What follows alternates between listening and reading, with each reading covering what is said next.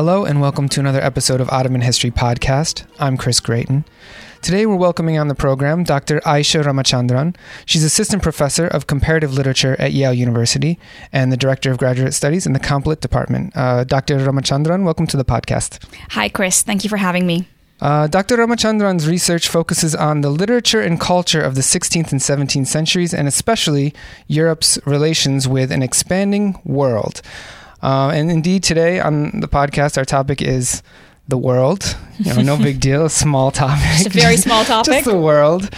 And we're actually going to be talking about some of the results that's come out of Dr. Ramachandran's new monograph entitled World Makers, Global Imagining in Early Modern Europe. That's Chicago University Press.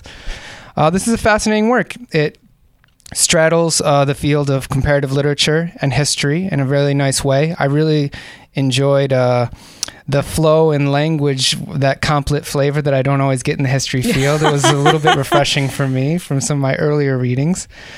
And so the title is World Makers. We'll get to that in just a minute. But I do want to mention that this is part of our History of Science series, which focuses on history of science in the Ottoman Empire and the early modern world in particular. We've had a couple recent episodes, an episode with Karen Pinto about Islamic cartography, a very interesting conversation with Nir Shafir. Yeah, I bet. And we've also had a recent discussion with Palmyra Brummett, an Ottoman historian who's looking at how Europe mapped the Ottoman Empire.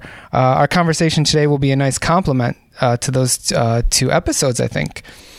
So I want to ask you, to start off, what is a world maker?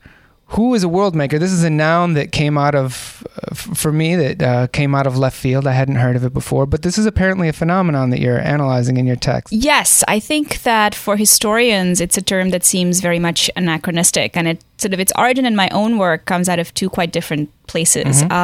So it was a term that became very popular in contemporary philosophy in the 60s and 70s to refer to an alternative to realist ways of thinking about the world and its phenomenology. So world making became a way to talk about the sort of perspectival, subjective ways in which people encounter and then order the world around them. So it was a kind of a powerful historical, philosophical concept that was made popular by Nelson Goodman in a book that was called Ways of World Making, and really became a way of, as I said, thinking about phenomenology from a quite different perspective in the context of analytic philosophy.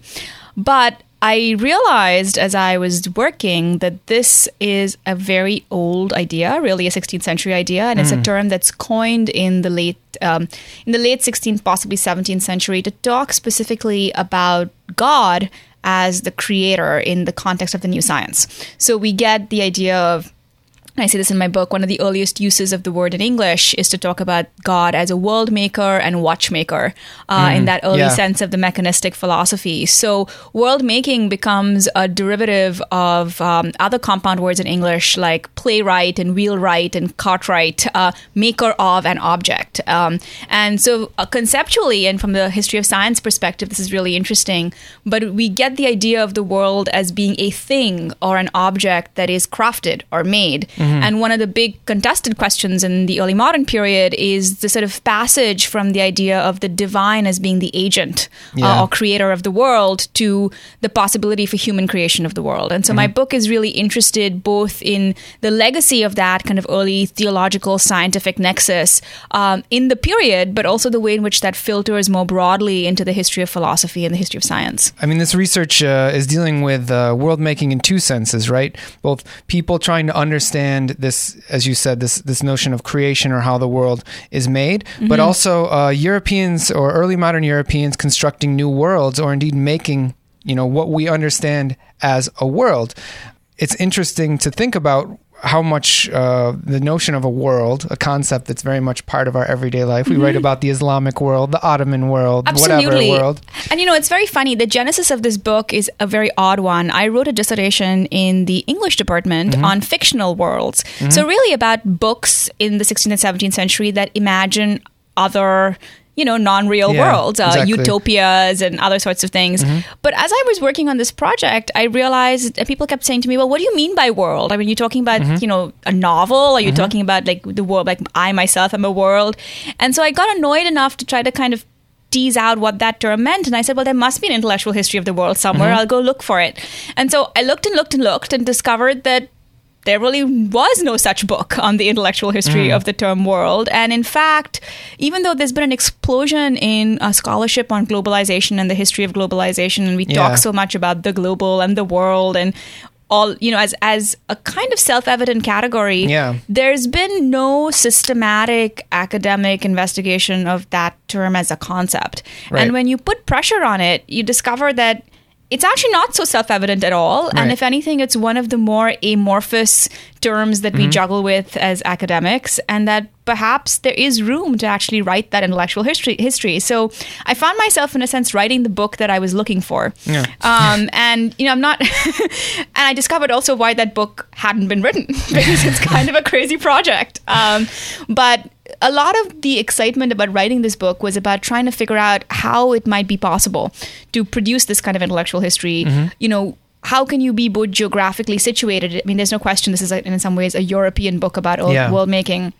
And how is it possible to methodologically uncover a way to write that intellectual history that would make possible a similar kind of book, say, from the Ottoman perspective or the Middle Eastern perspective or the South Asian one? And I mean, I very much hope this is a book that will sort of encourage people to do that work, which, because of the limitations of my own training, I wasn't able to do, not because I think this is particularly a European phenomenon, but because I think we do need more sort of, I guess, probing conceptual intellectual histories of these concepts that seem so basic and ubiquitous, but in a sense come with these rich and complicated histories. Well, I want to ask a little more about that notion that world making is or is not a European activity, because in your work, world making and this redefinition or this conceptualization of the world is very much tied to the age of exploration. Yes. Of course, the incorporation of the Americas into a world system and all that goes with it. And so it's a product of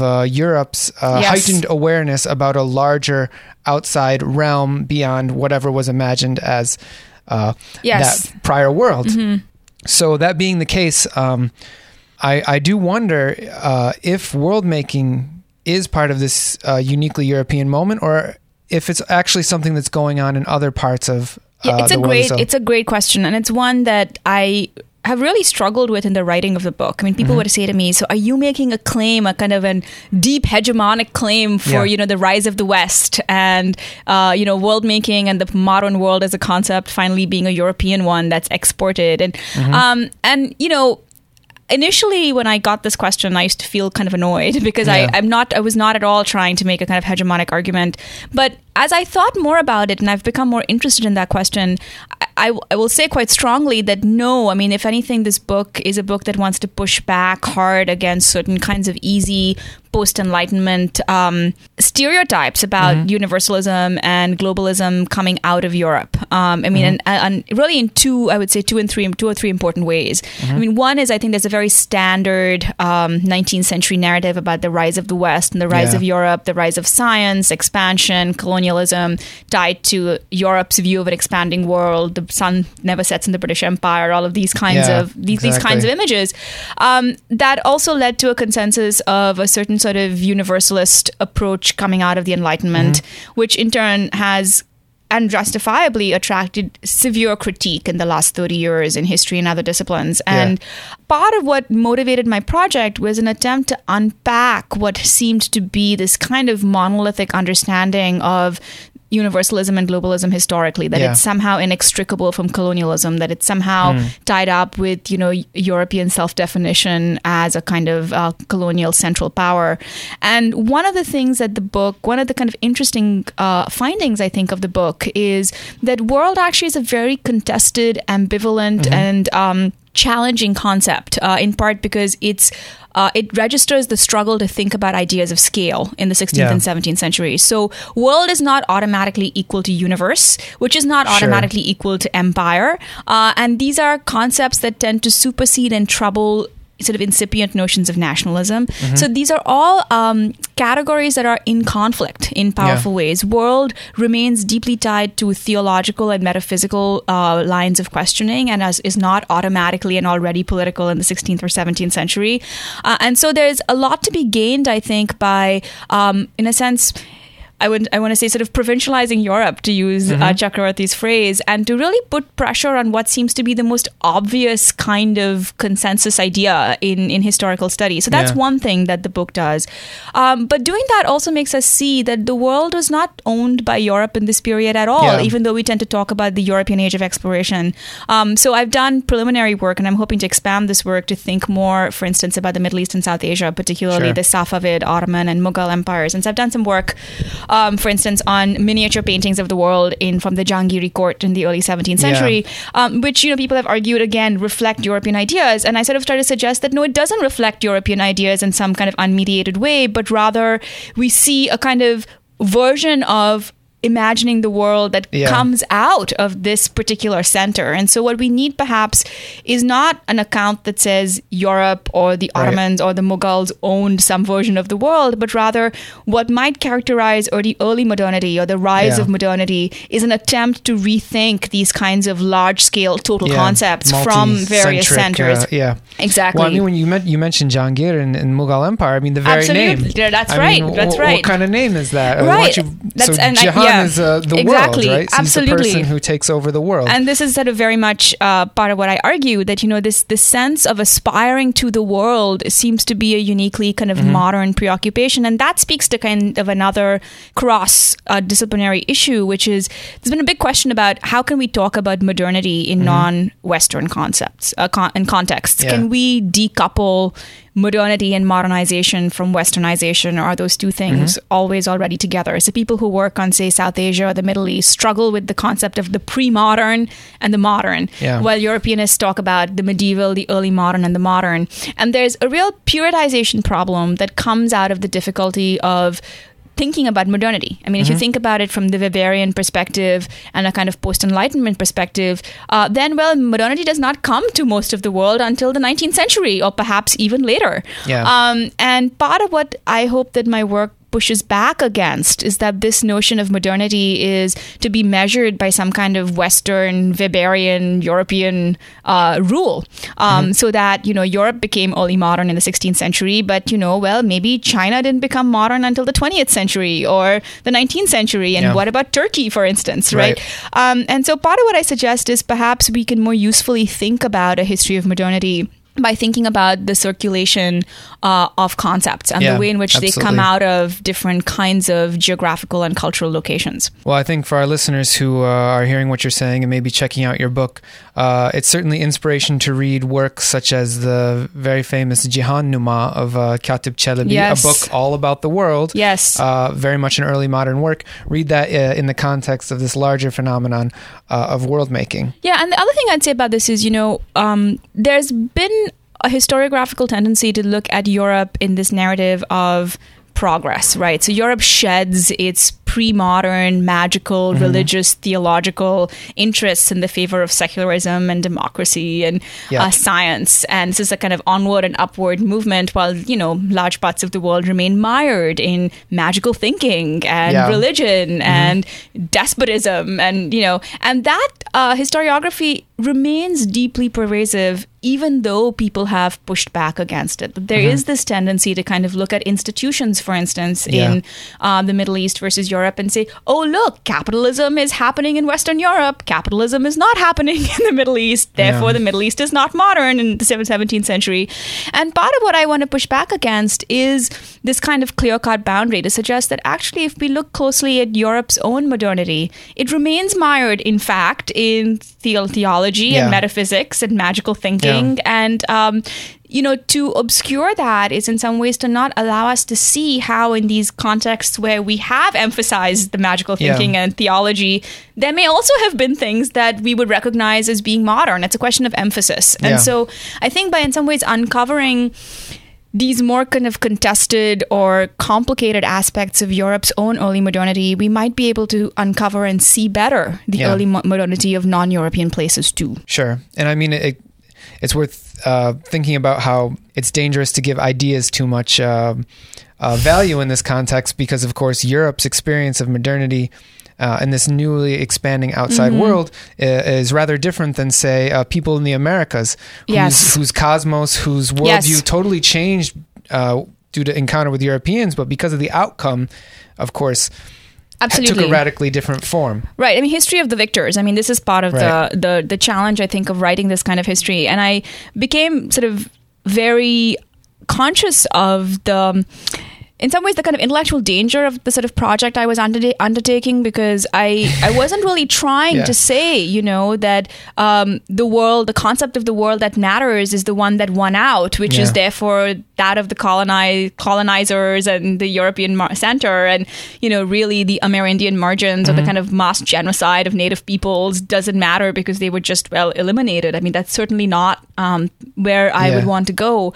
And once again, I'll say that I think one of the really striking things here, and there's been really interesting work on this by colonial American historians, that the complicity between the native populations in the Americas with the colonizers, the ways in which the kind of apocalyptic symbolism and language of native cultures also spoke to kind of a shifting vision of the world, is something that we have not attended to, and that we certainly should attend to. I mean, my own training limits me there, but I have spoken with people who are interested in this, who are interested in kind of teasing out and native sources that also speak to the sense of a kind of world in flux. One of the tropes I talk a lot about in the book is the idea of this millenarianism and apocalyptic sense that the world is dying and a new world will take its place. And it's certainly not clear in 1600 that new world is going to be the triumph of the Europeans by any means. We can look back today and see it as an inevitability. But if you were standing in 1600, it's not clear that would be as easy to discern. And I think that sense of a changing world picture, a changing world order, the chaos in the ruins of an old world order, the sense that a new one is not yet clear, is a sensibility that is not only a European one. It's one that I think one could write about interestingly, and I think should be written about in the American context, in the African context, in the South Asian context. And I think that as historians and as literary scholars, we're not comfortable with writing about sensibilities. I mean, how do you uncover what a sensibility is, right? What are your sources and how do you quantify this? But part of, I think, what my book tries to do by using so many different kinds of sources that are often not put together in the same place is to suggest that we can perhaps begin to unpack in a culture's own language its own sense of its own moment. Yeah, right? Or at least try to get at the diversity of the voices in that time through micro-histories of, say, individual worldviews.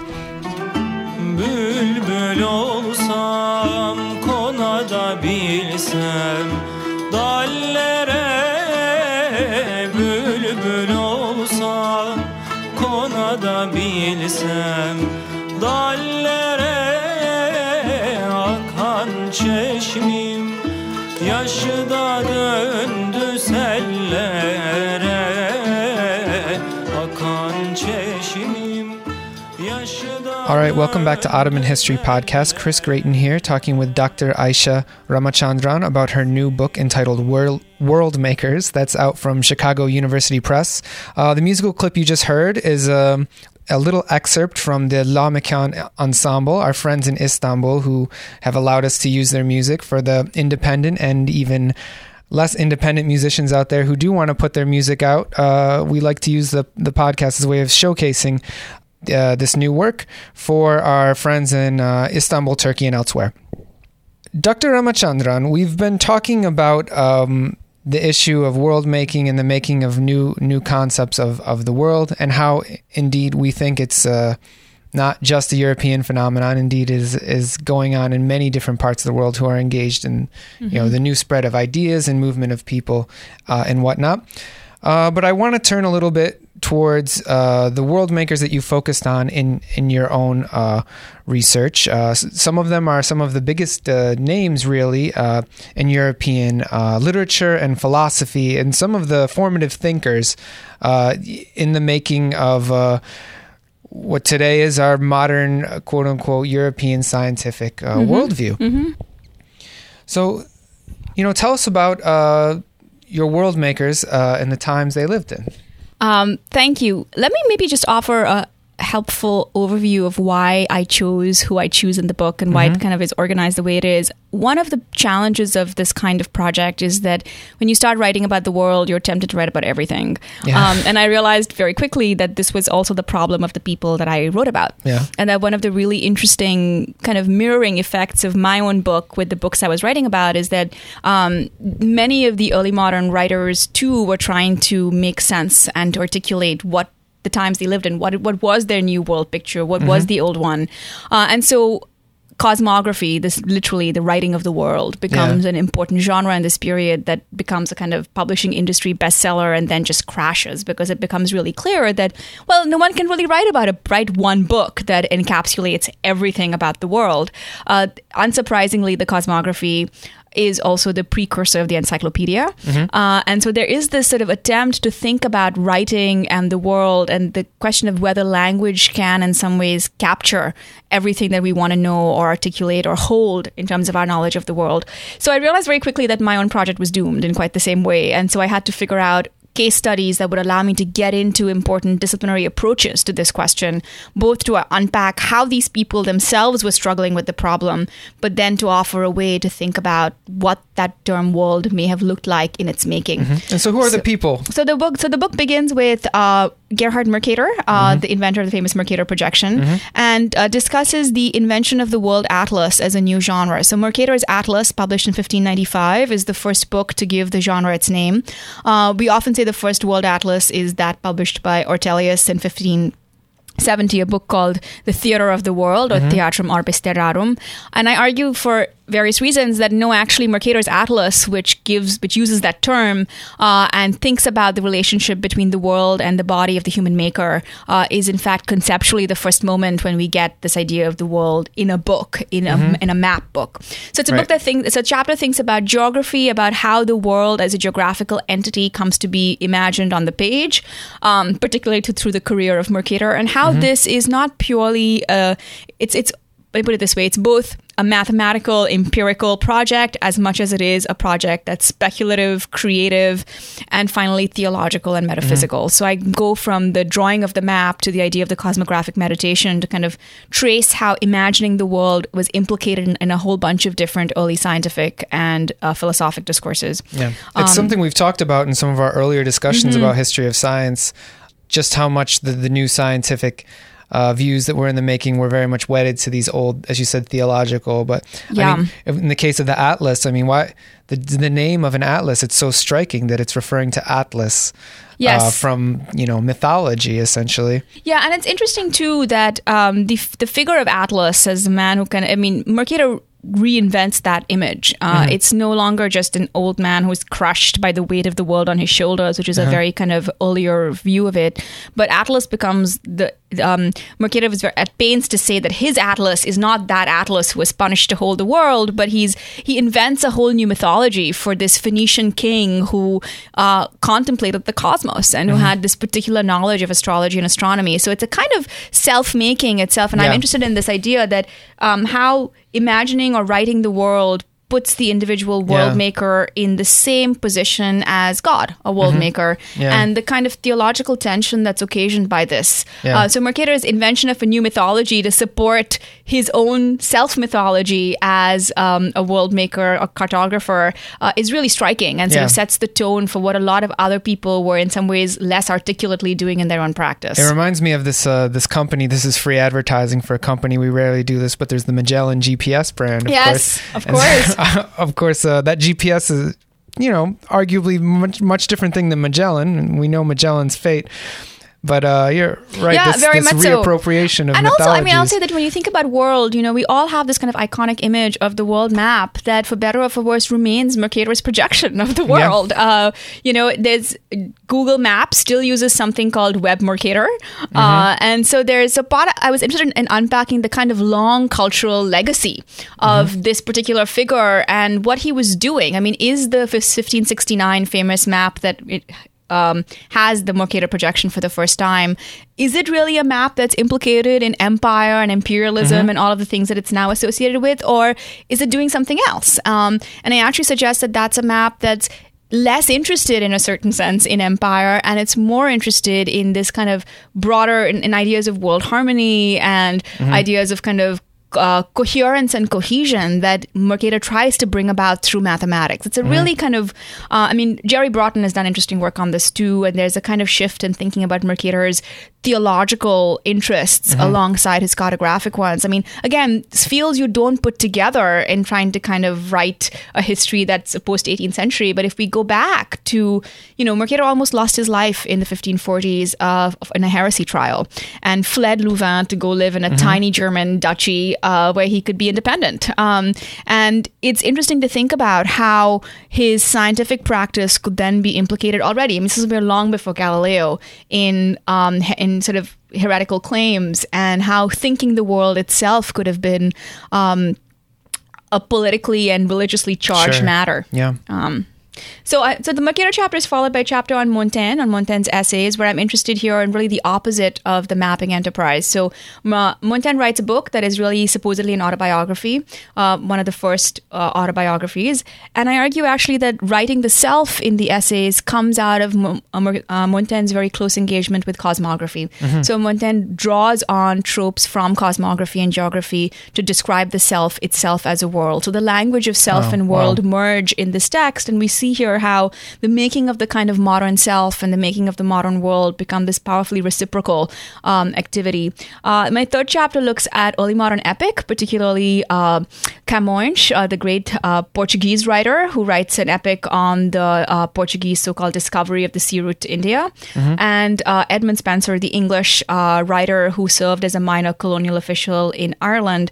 And I'm interested here in both these figures who lived lives of colonial officials. Camões lived in Goa. He traveled in Portuguese Asia. Spenser spent most of his life in Ireland. So both of them, in a sense, wrote empire from the margins. And they both wrote these great imperial epics that want to think about two very small nations and their aspirations to a kind of world dominion. So the chapter is interested here both in epic as a genre and the way in which it can compete in this new climate with other forms of world description, and the problem of scale, which I think is really important. How nations aspire to imperial scales, and how those ideas of empires then imagine themselves competing with other empires for a piece of the world. So there's a kind of, I would say here, a kind of a three-part division from nation to empire to world. And the goal there through these literary texts is to unpack a different kind of thinking about these categories in the early modern period than what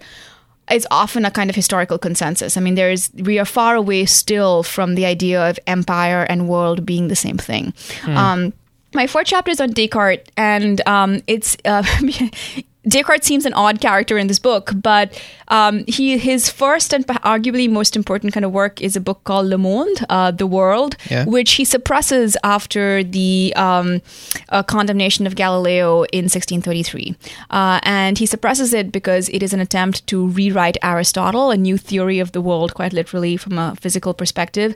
But the work that he does for Le Monde finds itself into every other major text he wrote. So it is part of the essays that appended to the Discourse on Method.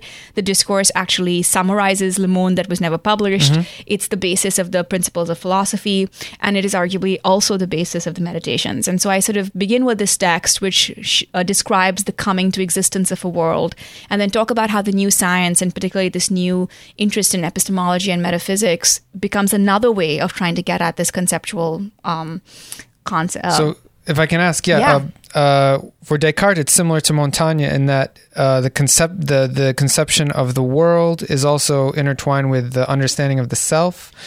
So no, actually, part of I guess I'm writing about Descartes in the context of a new historiography that doesn't see Descartes purely as a metaphysician who's interested in thinking about self and God, but rather who sees him as a scientist whose entire early career is about an interest in optics, in meteorology, in physics, in literally in mathematical experimentation.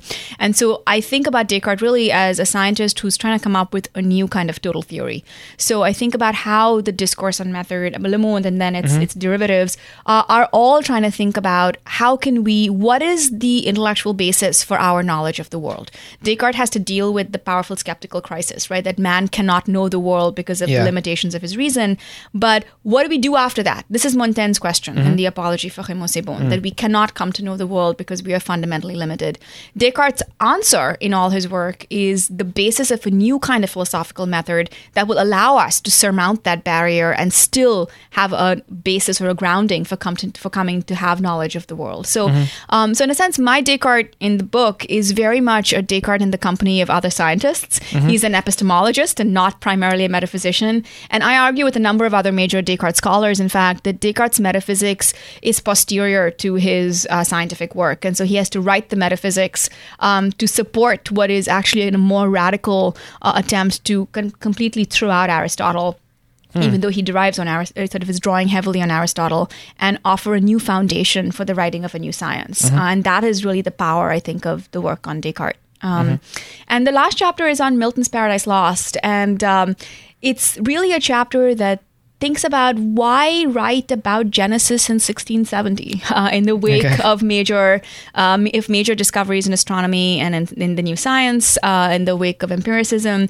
Why go back to this foundational sort of creationist text? And what is Milton doing? Why is this text really a text that's permeated by imagining the creation of the world, which Milton knows that he cannot see and that he is never really going to know about? And so it's in some ways, I would say, a revisionist reading of Paradise Lost, not as a kind of, theological a text per se, but as a text that's also skeptically and relentlessly interested in unpacking that moment of creation and getting back to why Genesis might be still a necessary creation story for a new age. So it's a truism that Milton's Paradise Lost is full of things that are not in the Bible. And the question that I ask and the answer is why does Milton do that? Why does he think it's so important to come back to this story so late in the 17th century? And I suggest that rewriting Genesis becomes fundamental in order to take account of all of these changes and to offer a new kind of creation story for a new set of premises about the world.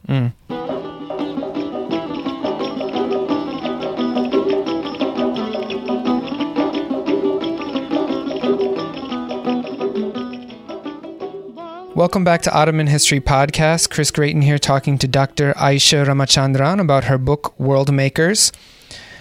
So you mentioned, Dr. Ramachandran, all these different figures in different areas of the early modern European intellectual scene. And we've been sort of circling around the whole issue of science. Galileo came up a few times, sort of the advent of what we call science. And there's been a lot of great work done on the historical context of the historical context of the practices of science.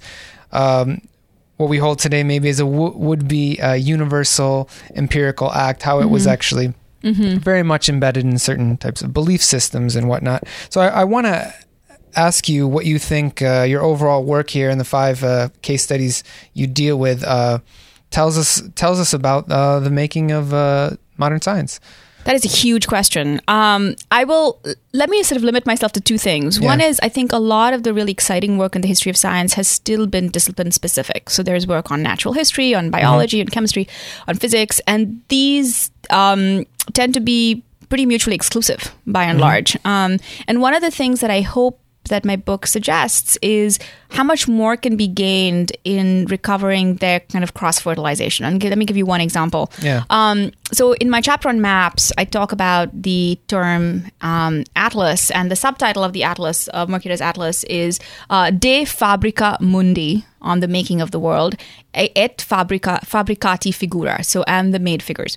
And the idea of a fabrica mundi, which should call to mind, of course, Vesalius's De Humani Corporis Fabrica, and the relationship here between anatomical texts and cartographic texts is not just a kind of lexical overlap. It turns out, and I did some work on this, that there's actually a lot of interesting historical relationships between early anatomists and early cartographers. So most famously, Vesalius's dedication is mentions Gemma Fresius, who supposedly helped him steal the body on which he performed the first dissection.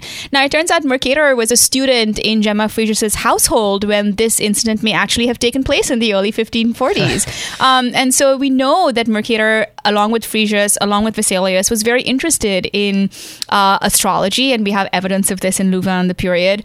It's likely that Mercator actually went to see dissections, and one of his first world maps, a map called Orbis Imago, which is a codiform world map. So a world map in heart-shaped projection, a double heart, which may itself have visual analogies to the ways in which anatomies were drawn and presented. So there's a kind of scientific overlap there between two disciplines that never speak to each other. The history of medicine and anatomy does not speak to the history of cartography normally.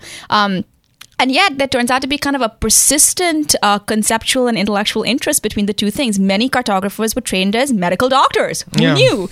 Right? So part of what I think one of the takeaways for the history of science, I think, is that perhaps more work needs to be done to track down some of these seemingly counterintuitive, cross-disciplinary sort of fertilizations, because many of the figures we're dealing with in the early modern period wore different hats and certainly thought about them, in ways that produce creative and intellectual overlaps. The second thing I would say is that I think that the emphasis on a kind of materialist history, so tracking, for instance, the circulation of goods or products or has been so fertile for the history of science in the last 20 years, but it has left out or been suspicious of ideas, in part because they're intangible, they're hard to get at. I mean, how can you quantify them? And yet I think that if both materialist histories and intellectual histories were to collaborate further, we would actually get perhaps richer, more surprising accounts of terms like the world, which are hard to pin down. Right? It turns out that world is not just some kind of amorphous thing, which it is, but also quite precise, right? I mean, we have it in books. People write books called, De Mundus or On the World, or Fabrica Mundi or Mundus Novus. And so we actually can trace in a textual, material way this term, even as we're also getting at something a little bit more intangible, which is more conceptual and harder to pin down. And I would sort of, in a sense, want to urge historians of science to not be overly suspicious of that space. I mean, as a literary historian, I can say this because my dealings are in the imagination a lot of the time. But I think that also would be useful potentially to studies of early modern science. Yeah. I mean, it just makes you realize, we have this thing you learn in grade school in the United States that, like, people of the past used to think the world was flat. Yes. But people of today think the world is round. So even in the fundamental distinction between the pre-modern and modern in our, vernacular culture, the world holds a central position. Yes, and I have to say, for anybody who actually might wonder about this, nobody in the Middle Ages really thought the world was flat. One of the interesting things I discovered in my very early research in graduate school was this whole flat Earth idea. I don't know where it comes from, but it's Thomas Friedman, which is reasonable. But even before that, I mean, it's fascinating. There's a lot of writing that suggests that these poor medieval people who kind of thought they were going to fall off the Earth. No. People did not think that. They thought the world was a lot smaller than it is, but no one really ever thought it was like a disc or some kind of flat thing. So turns out that the world was always three-dimensional.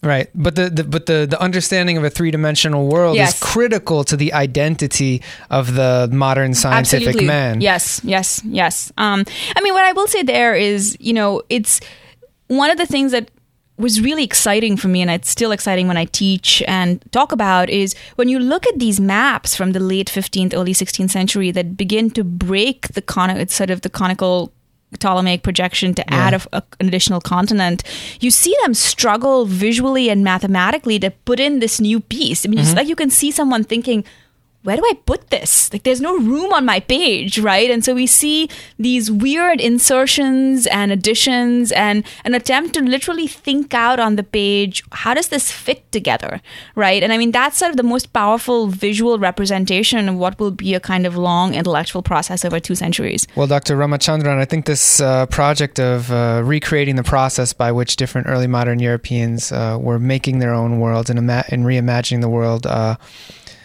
is a really stimulating topic. It sits at the intersection of a lot of important questions in the historiography today, and also it allows us to bring imagination back into the historical narrative. Yeah, I certainly hope so. And I hope it's been inspirational for some of our early modern Ottomanists who are listening and thinking about ways to connect with the early modern European historiography. This sounds like a good connection, and hopefully we can see that in future work of yourself and others. Thank you, Chris. And thanks for coming on the podcast. Now, for those who are wondering about this topic, want to find out more, you can go to OttomanHistoryPodcast.com. We have a link to the book of Ayesha Ramachandran, World Makers, Global Imagining in Early Modern Europe. That's Chicago University Press. That's also a place where you can find other episodes related to today's subject, including Nir Shafir's series on history of science, Ottoman and otherwise. That's a place where you can get in touch with our Facebook audience, over 20,000 people following, commenting, sharing on social media, the latest episodes of Ottoman History Podcast. And the Facebook group is a great place to stay abreast of our future episodes and other content that we share on our webpage. That's all for this episode. I want to thank you all for listening and invite you to join in next time. And until then, take care.